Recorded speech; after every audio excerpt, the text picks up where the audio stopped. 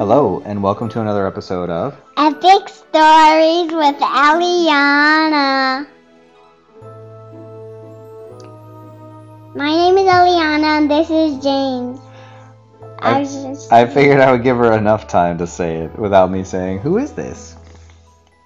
We're reading Spider-Man. So if you haven't noticed yet, Spider-Man is is he your favorite or is he one of your favorite superheroes? All of superheroes. Yeah, that's not true. You don't even know all of them. Who are your favorites?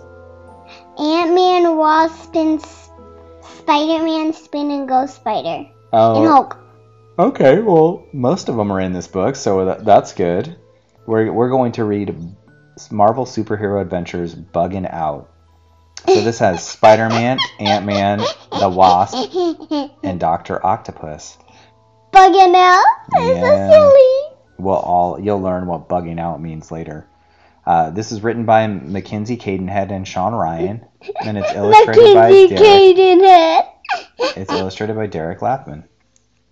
I like silly names. Peter Parker had the reputation of being an uncoordinated brainiac, but he secretly loved doing anything athletic, because secretly he was the arachnid acrobat known as Spider-Man. Peter always had to play down his amazing skills to keep his superhero identity secret, but today he just wanted to participate. Pick me, he thought. Murphy, Missy said. I guess Parker's with us, said Flash, but as Peter went to join his team, Flash blocked his path. Why don't you sit this one out, Parker? Suddenly, Peter's spidey sense began to tingle. A basketball was about to hit the back of his head. If he caught the ball, everyone would want him on their team. But Peter couldn't risk his secret identity being compromised. Flash reached out and caught the ball. That one was a close one, he said. Like I was saying, stay out of the way, Parker. Parker joined Donnie Murphy on the sidelines. Despite the morning's basketball bust, Peter was looking forward to the school science fair being held at Empire State University. At stake was the coveted Big Apple Science Trophy. Peter had worked hard on his project and was confident he had a shot at winning the top prize. I call it a new kind of current, Peter explained to Aunt May. I'm showing how we can create electricity by using water's natural movement. Excuse me, coming through, said Flash as he stumbled into the fair room and dumped his stuff on the table next to Peter's. Oh, hey, Parker, Flash said. Wow, your project looks great. Thanks, Peter said.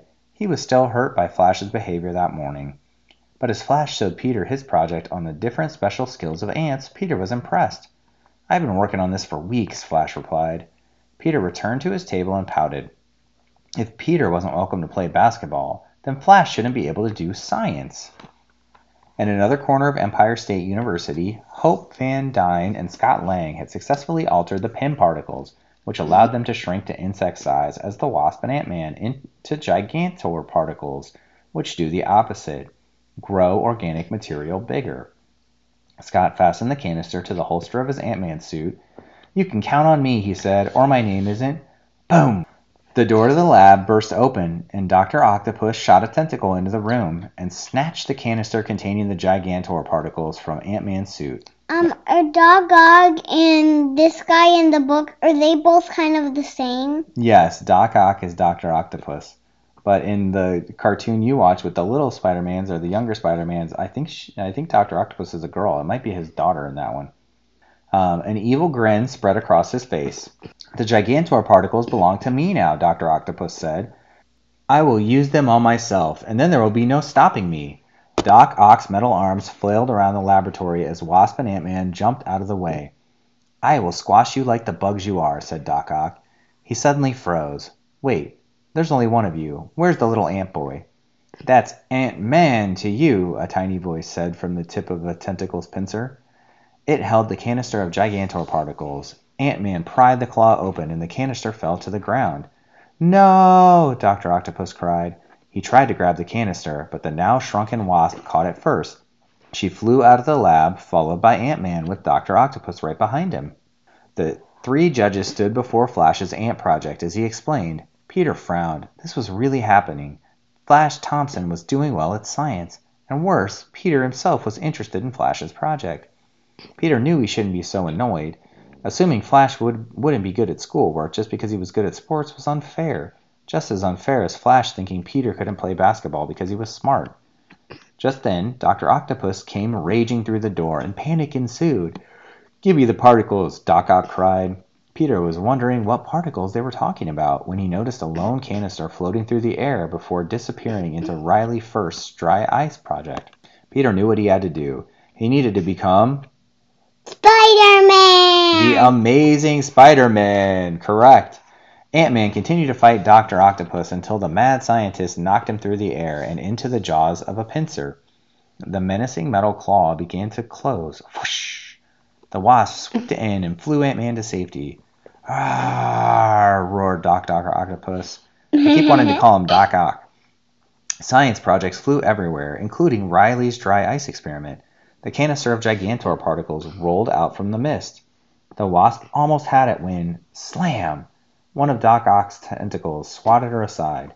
The evil scientist lifted the canister. "Victory!" he cried. "Victory is mine!" Ant-Man took a gas balloon filled with shrinking Pym particles from his utility belt and hurled it at the supervillain. Just then, Spider-Man swung onto the scene. He knocked Dr. Octopus off his feet and sent them both flying right into Ant-Man's shrinking balloon. Burst! Spider-Man, Dr. Octopus, and the canister of Gigantor particles shrank down to an insect size. They tumbled into the jaws of a Venus flytrap. That's not good. Spider-Man lay face to face with Dr. Octopus as the Venus flytrap began to close. Doc Ock spotted the container of Gigantor particles, but before he could reach it, Spider-Man tackled him. They fell and crash-landed on the table. "You fool!" Dr. Octopus cried. "The canister will be crushed." "Octopuppy's right," said Ant-Man as he ran up. "If those particles are released, there's going to be a giant man-eating plant in the middle of Manhattan." Suddenly the wasp swooped in, grabbed the canister, and saved the day. "Enough! The particles will be mine!" Dr. Octopus yelled. Dr. Octopus is doing a lot of yelling.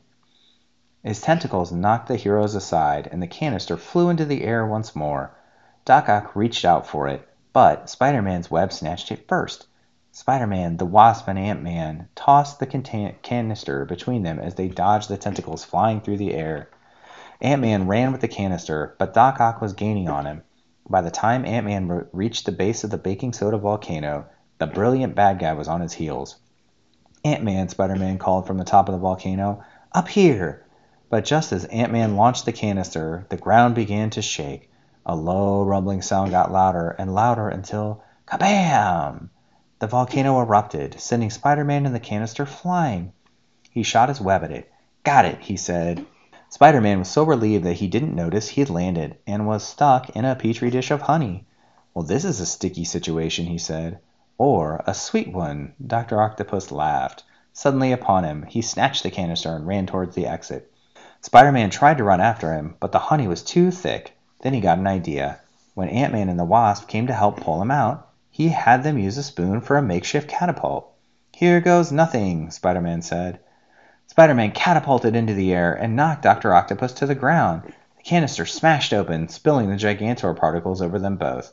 They grew and grew and grew until they were back to normal size. "You fool!" cried Dr. Octopus. "You've ruined everything." He knocked Spider-Man off his feet and began rampaging through the science fair. "We have to stop him," Ant-Man said. The Wasp spotted Flash's science project. If they broke it open, they would have an army. "I'm sorry," Spidey said, "but I can't let you do that." He knew that Flash had worked really hard on that project, and he didn't want to destroy it. The Wasp explained that Ant-Man could communicate with the ants and send them into Dr. Octopus's metal arms to chew through the wires used to control them. The battle would be over in an instant. "That is an awesome plan," said Spider-Man, "but no, we can't." "Sure you can," said a voice behind the table. Flash Thompson popped his head out. "Those are my ants. If they can help stop Dr. Octopus, then they're all yours, Spider-Man." "Are you sure?" Spidey asked. "Your project would be ruined." Flash shrugged. "It's no biggie. The guy next to me with that awesome water project is probably going to win the trophy anyway. At least my ants will be doing something good." The Wasp smashed a hole in the glass case as Ant-Man sent a signal to the ants. Ants came streaming out and disappeared into the sockets of Dr. Octopus's metal arms. Doc Ock laughed. Spider-Man, Ant-Man, and the Wasp waited. Dr. Octopus raised his tentacles to bring them down on the three heroes. But before he could, there was a spark and some smoke. "My arms!" Dr. Octopus cried. "What have you done?" His arms had short-circuited. Spider-Man quickly tied the tentacles together with his web, and the wasp stunned Dr. Octopus with her stinger. As Dr. Octopus was led out of the building in cuffs, Spider-Man apologized to Ant-Man and Wasp for spilling their Gigantor particles. But they reassured him it was no problem. They were also sorry for shrinking him. It was actually pretty cool to see things from your perspective, Spider-Man said.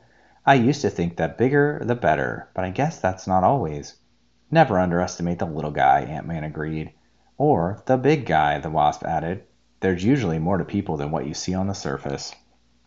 The science fair continued despite all the destruction, and the winner of the Big Apple Science Trophy was... Who won? Peter. Peter Parker! As Peter accepted his prize, he invited Flash to share the award with him. After the ceremony, Peter admitted that he had misjudged Flash as being only interested in sports. I promise not to do that again, said Peter. Flash considered this. So does this mean there's more to you than just being a super smart guy? Have you got some mad basketball skills I don't know about? Peter laughed. Next time we have PE, pick me first and you'll find out. You've got it, Parker, Flash said. The end. What was your favorite part? When,